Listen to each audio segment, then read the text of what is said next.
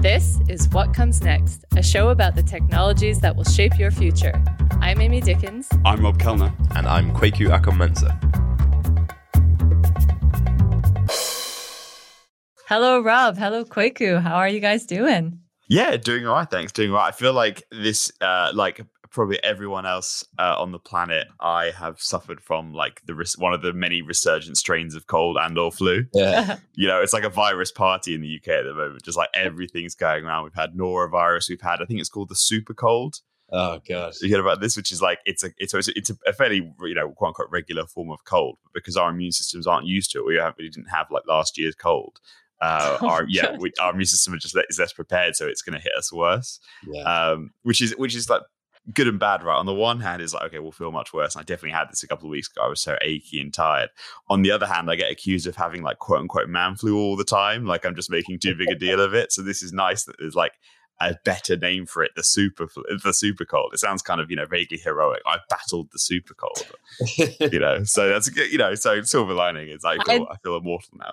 I had the complete opposite visual of like a bunch of paper dolls just getting blown over by this tiny gust of wind because we've all spent so much time indoors over the past year that like the slightest virus is going to knock us over. But yeah, let's pretend the super cold is very heroic. I think that's more apt a metaphor for sure, Amy. It just makes me feel, a little less powerful. So I'll go with my sort of deluded vision, if that's okay. Quakes, have you fallen victim to the super flu yet? Or super cold? Yeah, I've had an absolute nightmare with it, mate. It's been awful. Oh no. I've forgotten, like when you forget what it's like to have a full-on cold that just like knocks you for six. Yeah, I had that like last week. So yeah, and then me and my partner and my daughter all had it. So like got sort of like streaming nose that's crawling about the house. It's a little bit crazy, but yeah, hopefully, fingers crossed. I think we've probably seen the worst of it. So I'm hoping we're kind of coming out the other side now. Yeah, and then I don't know, just like trying to kind of shift gears into sort of autumn mode. Like summer is definitely done. That pelting of like fat September rain, kind of like just punctuated the end of summer there. Yeah, kind of switching gears a bit. I always know when the season changes. This is a ridiculous thing to say, but I always know when the season changes because my foot starts to hurt because I had like an old fisherman. Yeah, I had a stress fracture in my foot many years ago from ballet, and I don't know what it is. I don't know if it never healed properly or I don't know what, but every time the sort of like the season definitively changes, my foot starts to hurt and it starts to feel like throbby and sore. And it was like that this morning when I put my shoes on. So I was like, yep, we're done. Summer's done. We're done. Wow. I've never understood how that works, right? Because like your bone is in the middle of your leg. So how is it getting affected by the damp? So many layers of protection. They say it's in the bones, right? Yeah. So the bone chilled down to the bones. Yeah.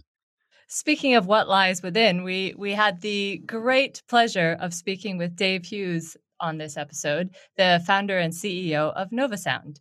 Dave started out as an academic in the field of biomedical engineering, but spotted an opportunity for ultrasound to be vastly improved in the areas of industry, aviation, and medicine.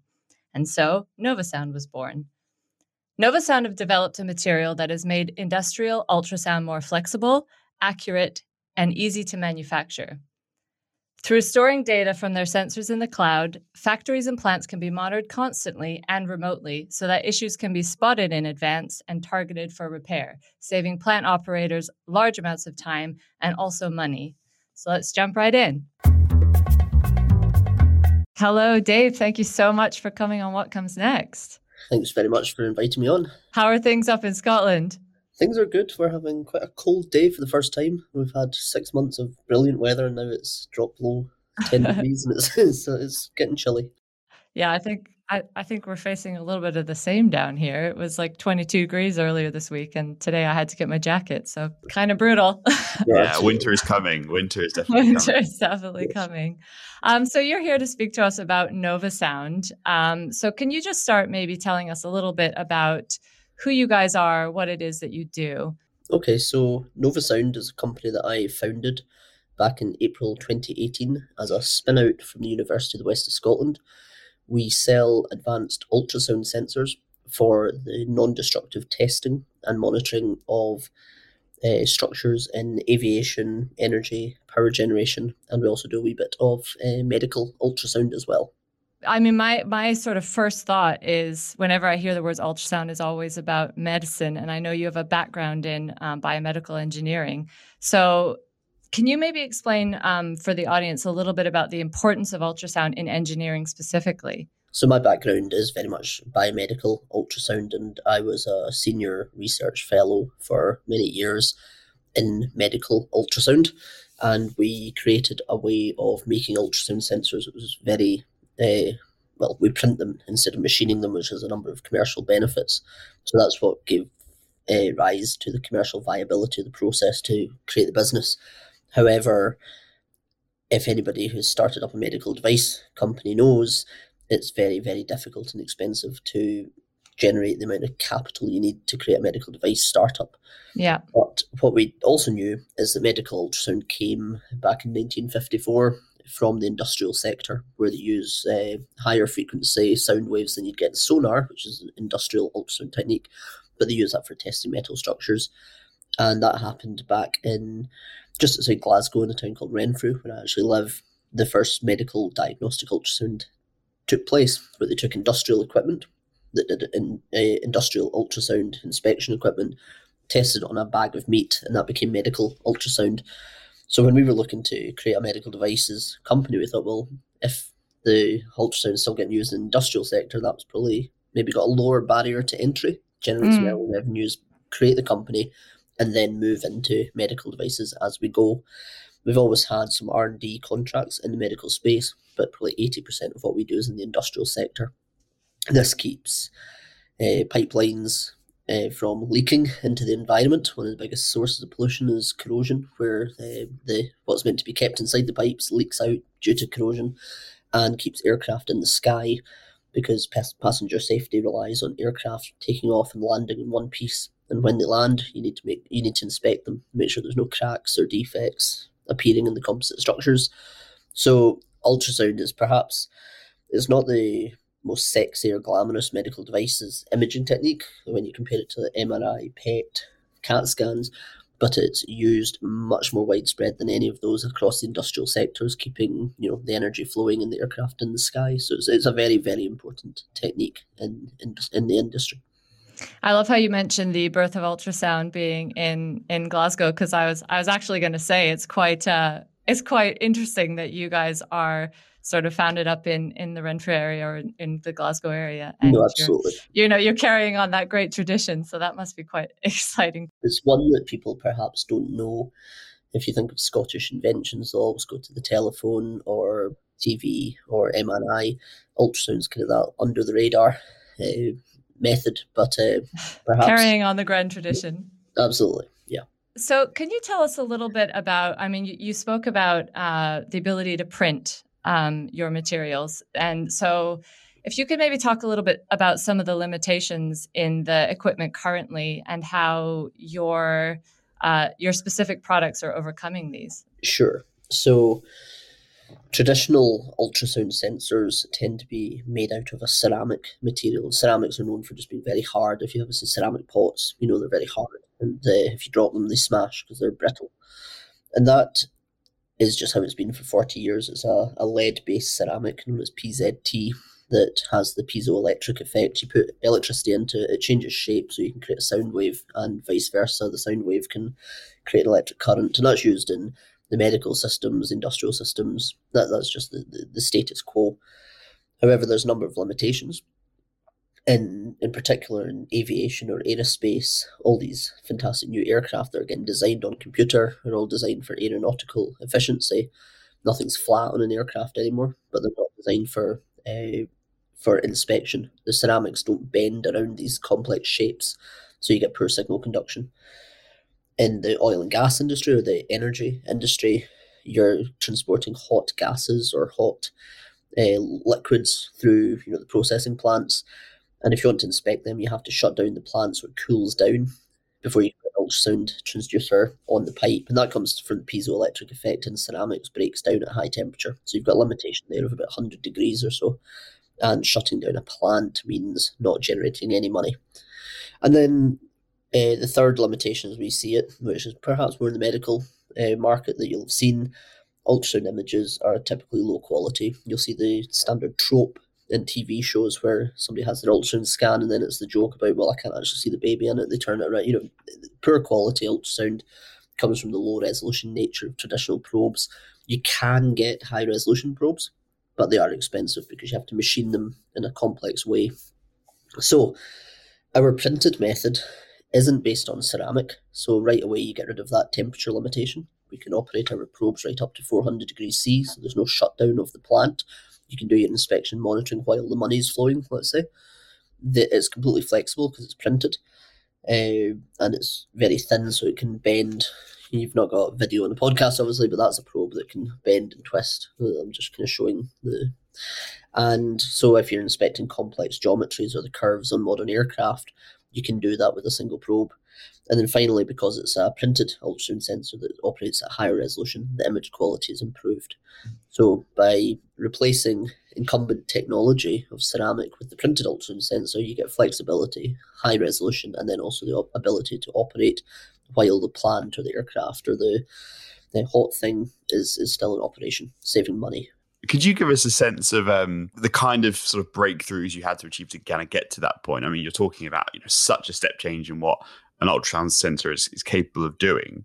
So most of the core research was done at the University of the West of Scotland in an academic environment. So it was lots of grant funding over probably a period of 10, 15 years or so.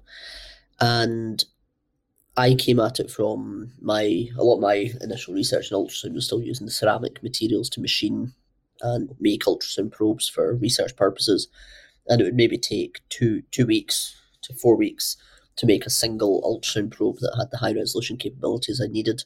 And it was delicate, so it was under armed guard really, so nobody else was allowed to use it. It was a very kind of prized possession when it worked. You might get 4 weeks into the process and not end up with a probe because it's just difficult to manufacture.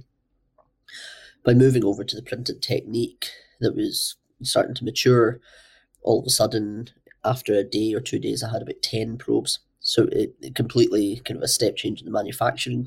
At the end of the day, Novosound's a manufacturing business. Most of our IP is in the actual making of things. So the step change really came from the fact of now I've got more probes than I know what to do with, and they all operate the same, and that makes it commercially viable because you've scaled a process. So the university got excited about this. We applied to Scottish Enterprise to commercialise the research, and we were awarded a £500,000 grant to do proof of technology, which was the actual showing that this works and is useful, and then proof of business. So we then started writing business plans with a view to raise private equity to basically buy out my research group from the university and the IP and set up our own manufacturing plant. In April 18, that all happened. We were meant to spin out from the university in July 18, but it was like we gave a pitch to an investor on a Wednesday. We had a term sheet on a Friday. We closed the deal in 6 weeks' time at double the amount, so we were a very oversubscribed round.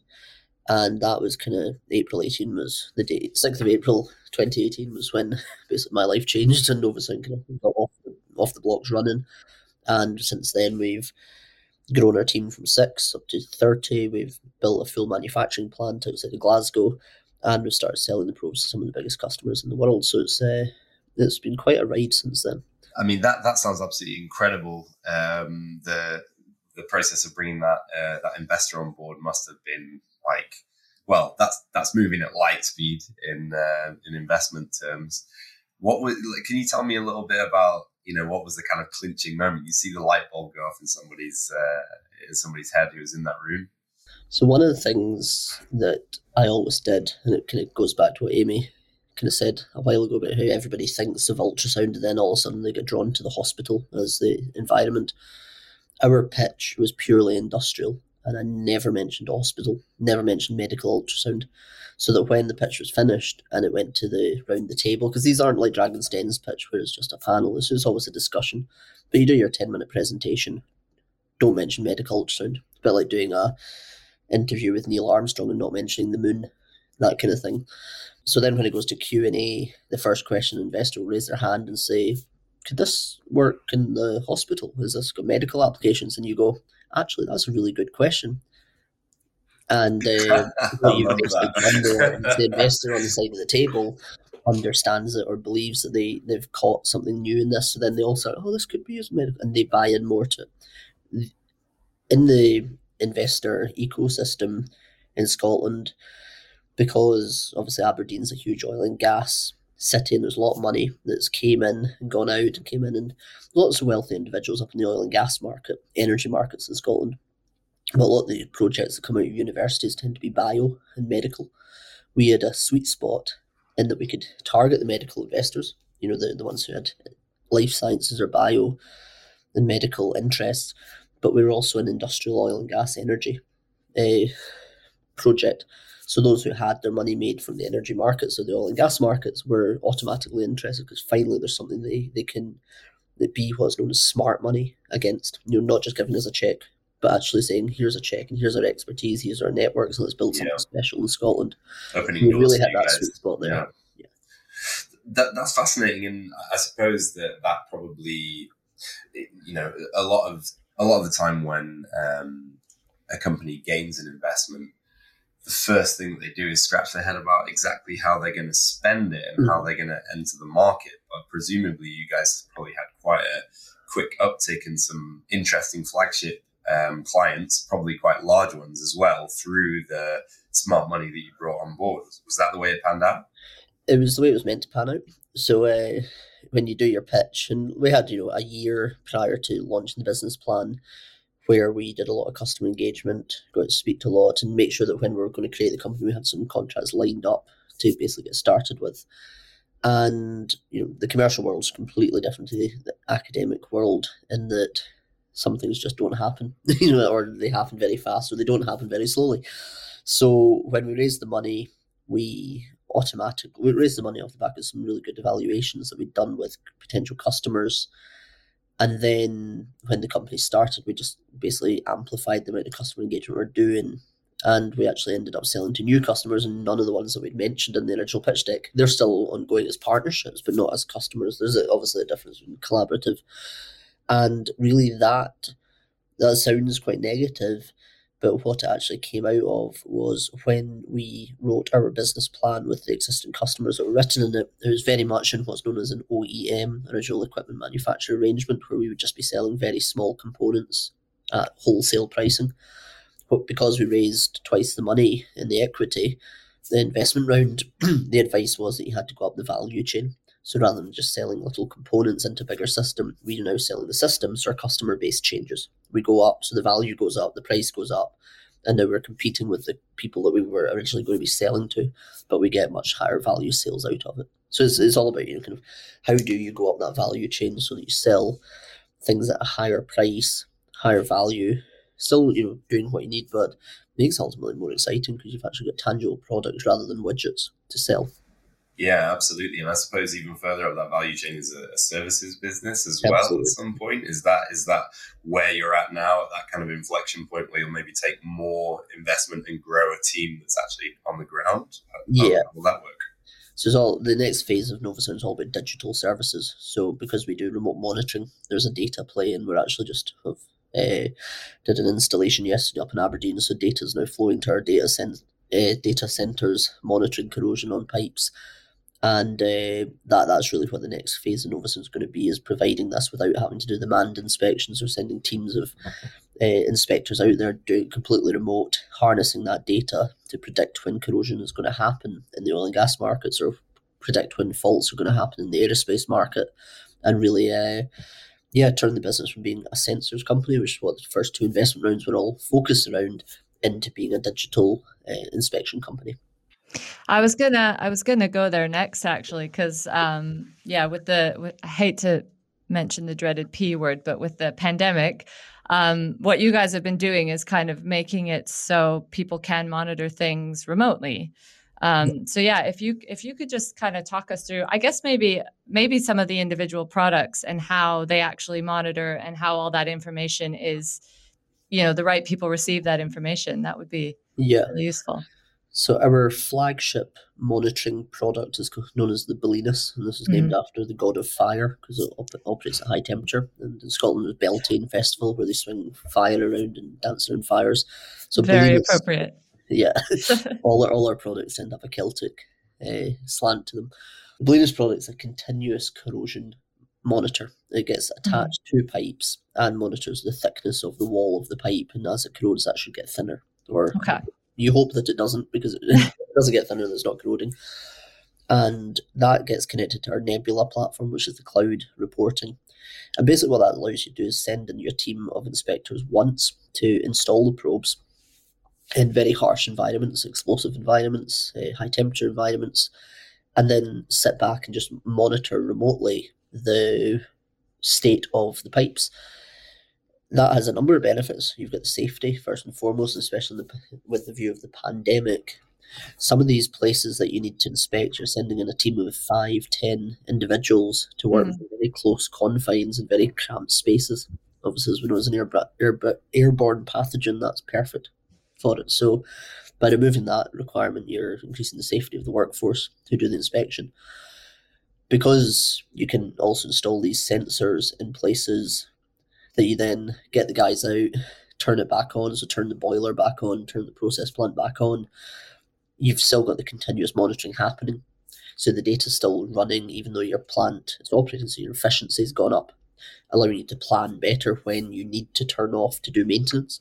At the moment, a lot of the inspection and maintenance routines are intertwined with each other. You shut down the plant, shut down the boiler to do inspection, and then very quickly maintenance. What we're enabling people to do is continually do your inspection. So then when you do have to shut down the boiler and basically stop the money flowing, you know when you have to what maintenance you have to do and where. So you can be much more targeted, get in, get out, turn the boiler back on. And that's really where the customer base that we've got in the power generation market see the benefits of Novasound. Yeah, so you've got a much more proactive approach to repairs and maintenance. Yeah, absolutely. It's all about targeted maintenance without the inspection and the same. Because a shutdown might be 2 weeks, and the first week's all your inspection, and you inspect the whole boiler and find one bit that needs to be fixed. Yeah, that's a lot of money. Exactly. Whereas if you continually monitor it, that 2 week becomes 2 weeks of maintenance that can get done right the first time.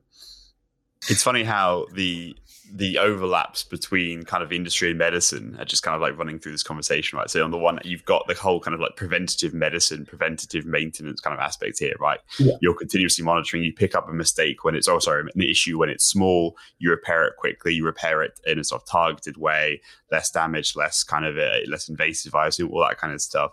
And then I guess you've also got the idea, just the general thing about, external analysis of a problem is kind of always like looking through a scanner darkly, right? So you have symptoms of a patient versus these sorts of like fairly intransparent ways of sensing damage, like changes in pressure, changing in sound, both in the human body and the kind of industrial context you work in. You're visualizing a specific issue, which I imagine kind of yields so many benefits. And we've talked about the kind of shutting down, that kind of thing, but so many kind of benefits in terms of kind of doing specific kind of engineering tasks as well. Yeah, no, absolutely. And we've got a large overlap with the wearables healthcare market, and we do have a number of projects running in the wearables space, monitoring the lung, monitoring the bladder, a few other targets. And the way it sounds very kind of from an investor who was trying to invest in Novasound to think, Jesus, this is a very distracted business where they've got their inspection, they've got the monitoring, they've got wearables. What is going on? But because we, with our new sensor, had to build a lot of the technology from the ground up, we could make it as versatile and generic as possible. So when we actually consider, and this is how I can put it in context, if you consider condition monitoring as just being wearables for pipes, you're putting an ultrasound sensor permanently installed on a pipe and blasting data up to the cloud and setting off an alarm when something goes wrong.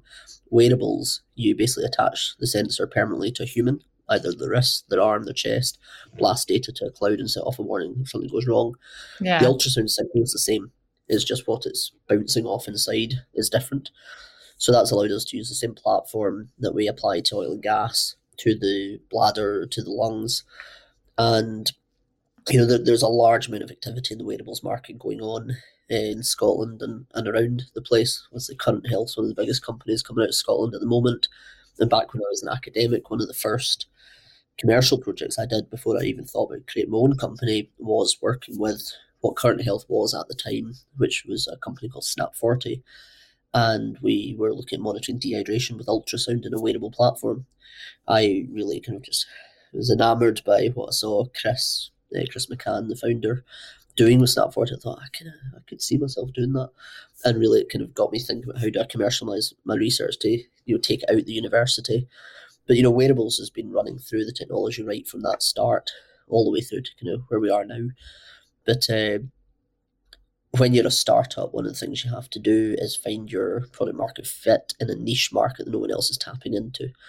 And if we were to go into medical and try and overtake the GEs and Siemens of the medical imaging market, we wouldn't get anywhere because the barrier to entry is so high. The wearables ultrasound market is non-existent almost at the moment.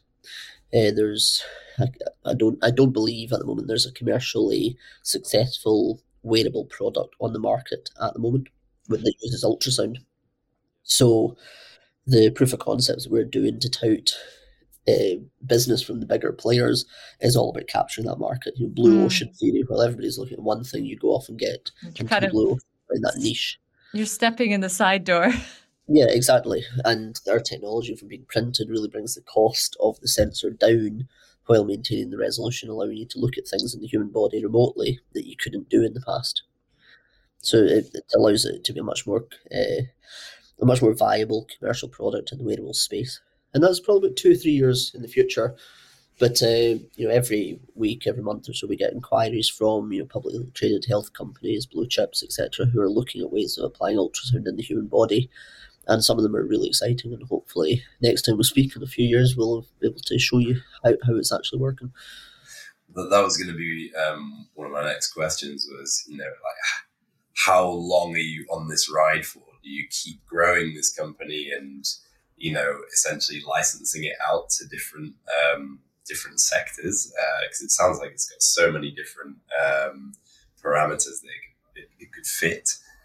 Or is that quite an attractive exit strategy to have someone come with the right check and acquire you guys? Yeah, I mean, when you do private equity investment, we've done our Series A in December 19. An exit is always what your shareholders are looking for. And I think we always say we're like 3 years into the 5-year journey, because you always tell your investors, it's going to be an exit in 5 years, 3 to 5 year exit strategy. That's what we're doing. And then every time you're doing another investment round, it's another 3 to 5 years till exit, etc. So you're on that kind of conveyor belt. And it is definitely something that is always front of mind when you're building a company like this. And there's always a sweet spot to do your exit, trying to avoid the valley of death. We've done all your innovation, you're growing, you're getting lots of good results with the proof of concept, feasibility studies, but you do not want to go into full-scale manufacturing and actually try and get the product to market, because then you get into the valley of death where you spend all this money, nobody's really buying it just yet because it's not really taken off. So you've got a lot of burns, so you start going down again, then all of a sudden you take off because you hit market and away you go. The sweet spot to exit is just before that valley of death, where the blue chips or the big acquirers see that there's something there. They watch you do all the hard part. They don't come and help you with that. But then as soon as you're about to get successful, they come and say, right, we'll take that, thank you. And if you do it right, you avoid having to do the valley of death. But so we're kind of on the foothills of that initial curve. We have a number of discussions with exit strategies, let's say. But really, these exit discussions can take anywhere between the 3 to 5 years of the 3 to 5 year plan almost. So we've structured the business in such a way that it'll be easy to do when it happens. We will have an industrial sector, a medical sector, a wearable sector, let's say, and that makes it attractive to potential buyers, because if you have somebody who really likes the medical side, they might not have any interest in the industrial, so why would they want to buy a pipe monitoring company in order to get to the medical? So that when you're setting up your business, you want to keep it as simple as possible, but also as attractive as possible. And there's various ways you can do that. Yeah, absolutely. Yeah, it's fascinating to hear you talk about that journey. I hope that you don't take this in any kind of offense at all, but we deal with a lot of academics who have come up with incredible IP and are commercializing them. But I don't think that I've heard an academic talk with that degree of certainty about how they're expanding into so many different markets. It's pretty crazy. Like, I would have never said, okay, this guy is an academic at heart who is spinning something out. I would have said this person is someone who's exited a number of businesses. Kind of sounds that way. No, I would not take that as any criticism at all. I'm a recovering academic. I think I was an academic for about 10 years, 15 years or so. Yeah. But this is definitely the best career move I've made, because it's really shown me, how you actually get impact for your research as you get out and get into the real world, and where you actually hit the sweet spot of getting impact. People get excited about it, and all these conversations become real. The pace of life of doing R&D in the real world, rather than paper after paper after paper, peer review. You write a paper, it gets peer reviewed by the same people that you're citing in your in your reference list. It just kind of creates this kind of perpetual group or clique. If you're in the real world, customers are much more honest with you. Sure. If something's not quite right, they tell you. But I've had a good selection of mentors around me, of people who have done exits, where Scotland's got a great ecosystem for entrepreneurs who are building companies, and you just pick up the phone and you can speak to anyone who's those who have exited Skyscanner, or those who are building Current Health, or there's just so many people around for advice that it does feel like when you're in this position of a startup as a founder, as a CEO, you are doing it alone. It's one of the most lonely jobs on the planet, but there is such a support network around that gets you through it almost. My co-founder Richard, he built a company for like 14 years and then exited it, and then left the blue chip that bought his company to start the journey again, because you do get it's a bit like a drug. This kind of bit of a buzz from it. So he wanted to start the journey again, and then he got introduced to me, who was trying to commercialize my research. So a lot of my learnings came from him. But then as I've gone and brought on investors, board members, non-execs, advisory boards, you embed yourself in it, and you get to hear the stories about how it works. And then I start telling my stories to other people, but then you always have to caveat it and say, well, that worked for me, but it probably makes your business, because your business is not my business, and every business is different, and good luck. Yeah, absolutely. I'm curious, how much does it keep you up at night, somebody catching you guys up? Because obviously, like you said, right, this is all about the right timing, the right niche in the market, and it sounds like you guys have got all of that, until the point that somebody else comes along with a similar technology, and an academic spin out in Canada, for example, goes, okay, right, here we go, we're at your heels. Can you talk about that? Absolutely. I think you've always got one eye on the competitors, and always one eye on the university research and the trade shows and the conferences, see what's coming in the pipeline next. You can get really bogged down in it, but part of building a business is protecting your business and protecting your market offering, and just making sure that if you've got two technologies, that are very similar, there's a whole bunch of other differentiators that the customers care about. So one of the things that we have that gets us customers is that we're easy to work with. So you might have a technology that's better than what we do, but you're really difficult to work with. That won't win you business. Right, yeah. Protecting market isn't just about having the best technology, where we all know about VHS and Betamax. And at the end of the day, which one worked out, which one took the market, but which was the superior technology. So that's not to say we don't have the superior technology. Our technology is brilliant, as you said, but you always have to look at a business having multiple facets to it. I always said that to create the business, you need tech, which we had. You need a team, myself and my co-founder, and then you had timing. So put those three together, and that's what's enabled us to do what we do now. We've been on a bit of a run in the show of sort of Scottish companies, Scottish innovations. So we've had HV Systems, which are Glasgow-based. We had Gravitricity, which is Portbleeth near Edinburgh. We actually talked about Current Health last episode, which I'm a massive fan. I absolutely love what they're doing, kind of continuous monitoring wearable space. And now we have you guys. So how do you feel about kind of, the sort of where the sort of Scottish startup ecosystem is at the moment? We've talked about the long history that Scotland's had of invention and innovation, but where do you think things are right now, and how bright do you think the future is? I think we're definitely on the cusp of being a proper global player in startups and scale-ups. We've got a number of really good opportunities coming out, Novasound included in that. The space sector in Scotland in particular is really exciting at the moment. I think more satellites are made in Glasgow than anywhere else, except for the west coast of America. And there's loads of really good space companies coming out of Glasgow. Clyde Space make a large number of satellites. There's R3 IoT, which is a satellite communications company that's basically doing a bit of work with. And these are companies that are taking international investment, bringing people's eyes towards Scotland. American investors, further afield investors, to actually start funding this ecosystem. And then there's been a number of really good exits in the last 10 years that have brought investment, money into the pool to create more startups, because investors love recycling their money. So if they have a good exit, they're not going to go off and lie on the beach. They're going to find the next exit. They're going to try and find the next unicorn. So we saw that with Skyscanner. There was FanDuel for a while, which maybe didn't get to the exit they wanted, but it definitely brought excitement to the Edinburgh scene. Current Health's on that way.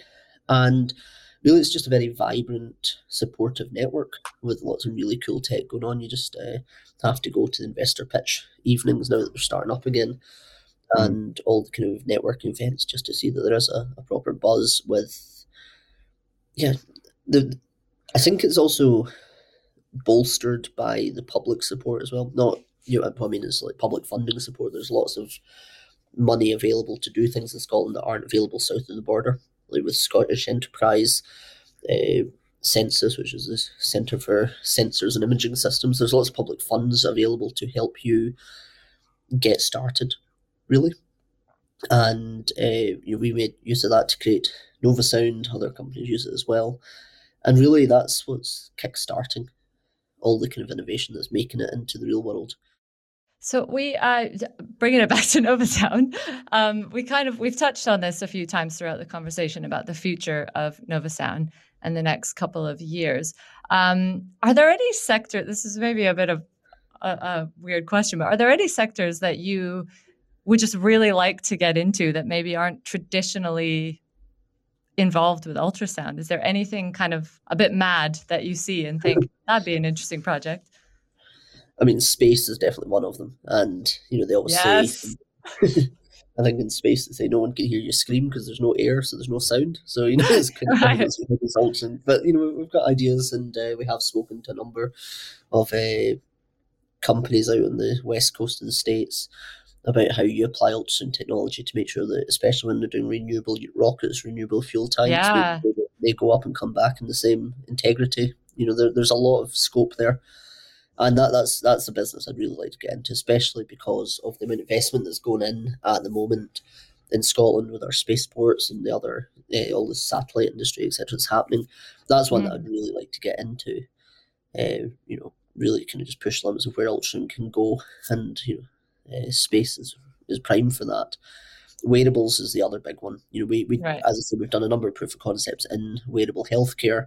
And I think, the idea of being able to look deeper into people's tissue through their arm, through their chest, to actually look at the long-term effects of COVID, for example, or the the fitness on long-distance runners as they're, they've got their Fitbit for their heart rate, their temperature, but to actually look at their hydration or look at their muscle status and collect all that data. You can do so much epidemiological good with that data that, it's just untapped at the moment. So strapping onto a human body and then blasting into space, that's where it's really up for me and my aspirations. So plenty of room to grow, or plenty of space to grow, shall we say? Absolutely.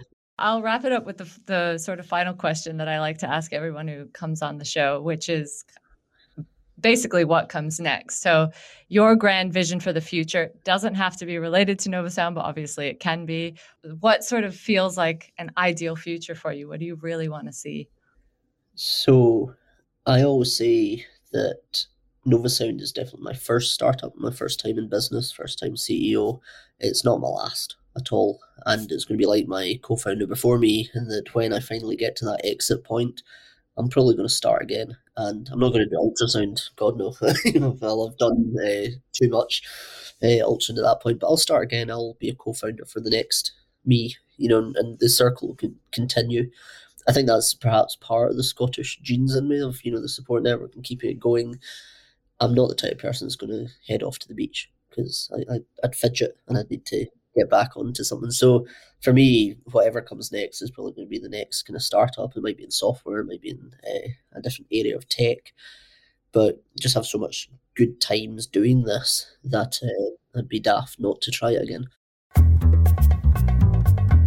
All right, guys, how do you feel about these super flexible, super sensitive sensors? Yeah, I mean, aside from it being incredibly cool tech, I'm just really, really impressed with the journey that this company has gone through. And it was nice to kind of hear about all the intricacies of like the Scottish startup and SME ecosystem as well. Like, that's kind of what I as a startup geek really like to hear about. So it sounds like they're at such an exciting point in their journey, and if they get anywhere near to what it sounds like they're about to do, then man, like this is going to be a serious company that we're going to be hearing a lot about for years to come.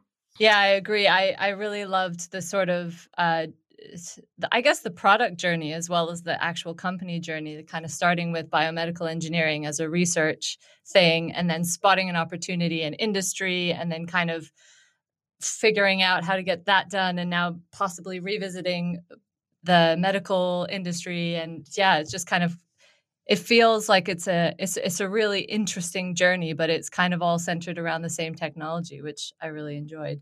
Rob, what did you think?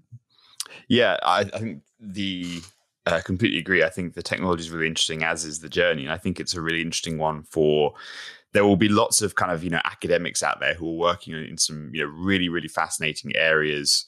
And yeah, developing some really interesting technologies with kind of broad industrial applications and kind of slowly incubating these really interesting opportunities to start a company. And so it's good to see, that this journey is kind of definitely possible. And it was really good to talk to Dave about, the different steps he took to kind of turn it into this company and the different ways he kind of pitched it to investors, all that kind of stuff. So I really hope that, if there are researchers out there listening to this, that they can take a lot of kind of, stock and kind of wisdom from it. I do have to apologize, by the way, if you can hear some singing in the background of this. I live right next to a church. My window's closed, but there's a guy practicing a section from a musical. And he's got just a brilliant, powerful voice. He's like 2 stories down behind glass, and you can, I think, still hear it. So if you can hear it, that's why it's not. Which musical is it? I can't tell actually. It's quite, I don't know. Bits of it sound like kind of Oh Holy Night, but then it's definitely sort of musical.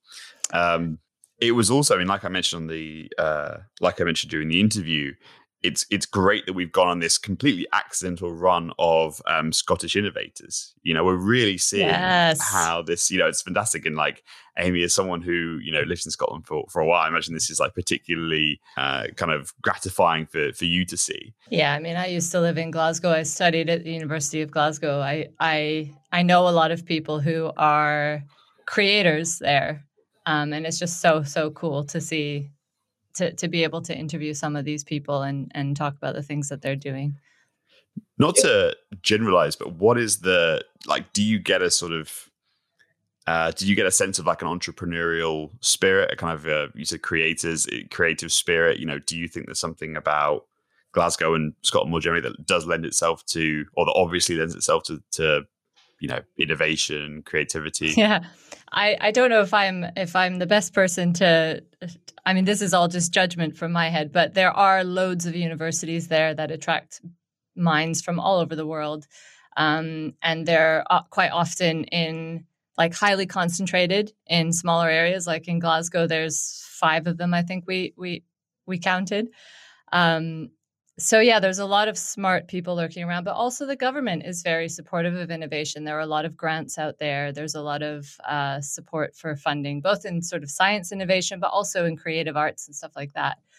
So I think it is a country that lends itself really well to innovation and creation and all of that good stuff. And I think it has been historically as well. It's these people are sitting on the shoulders of giants. I thought one of the things that was really interesting there was, yeah, absolutely. I mean, what you were talking about the kind of carry through from the universities. But in addition to that, the fact that Scotland has now got this, I guess, like the first generation of these big IPOs, these big exits that are creating entrepreneurial angel investors. And that's like exactly what you saw in Silicon Valley when it was first becoming, this absolute hotbed of innovation. It was a case that rather than having to pitch to investment banks or, hedge funds or whoever else that maybe didn't really get it, it was a case of pitching to other people who could hold your hand through part of the journey, bought into you as an innovator and really wanted to see new technologies brought about. I think, our guest was saying, doesn't want to go off and sit on the beach. Yeah, he wants to, continue to build new businesses and to build new innovations. And that's a massively important part of any tech scene is those people who've gone through the journey and can then mentor and can chaperone new people through their own journeys as well. Absolutely. And I guess another part of this is, how sort of far ahead they're looking into the future and how kind of creative they're getting with the applications for this really, really cool technology. Amy, I saw your eyes light up when Dave went to when Dave started talking about the sort of space-borne applications for this, which is always great when a guest, it's like always great when a guest doesn't, it's always great when a guest takes us to space without us having to take them there. So what do you think about that? It was quite a cool part of what he was saying. Yeah, well, obviously I'm up for anything that is space related, so I'm definitely up for that. And yeah, I mean they already use their technology in the aviation industry, so I don't think it's too much of a leap when we're looking at sort of reusable space engineering now. It's not too much of a leap to sort of tack on to aviation. Basically, it's just a slightly more complex version of aviation, a lot more complex version of aviation. But yeah, I think it's a sensible market for them to move into for sure. Maybe this is a good time actually for us to put a shout out to any Scottish companies that are working on really innovative ideas. We'd love to hear from you guys. We'd love to have some more Scottish companies on the podcast. So for any entrepreneurs or investors that are working on or involved in any interesting and innovative projects, particularly up in Scotland, feel free to contact us at wcn@granttree.co.uk. Thank you for listening to this episode of What Comes Next. If you've enjoyed this episode, why not leave us a review on iTunes? You don't even have to give us 5 stars. Don't forget to check the show notes for more information about what we've discussed on the show and where to find us online. Thank you again, and see you next time.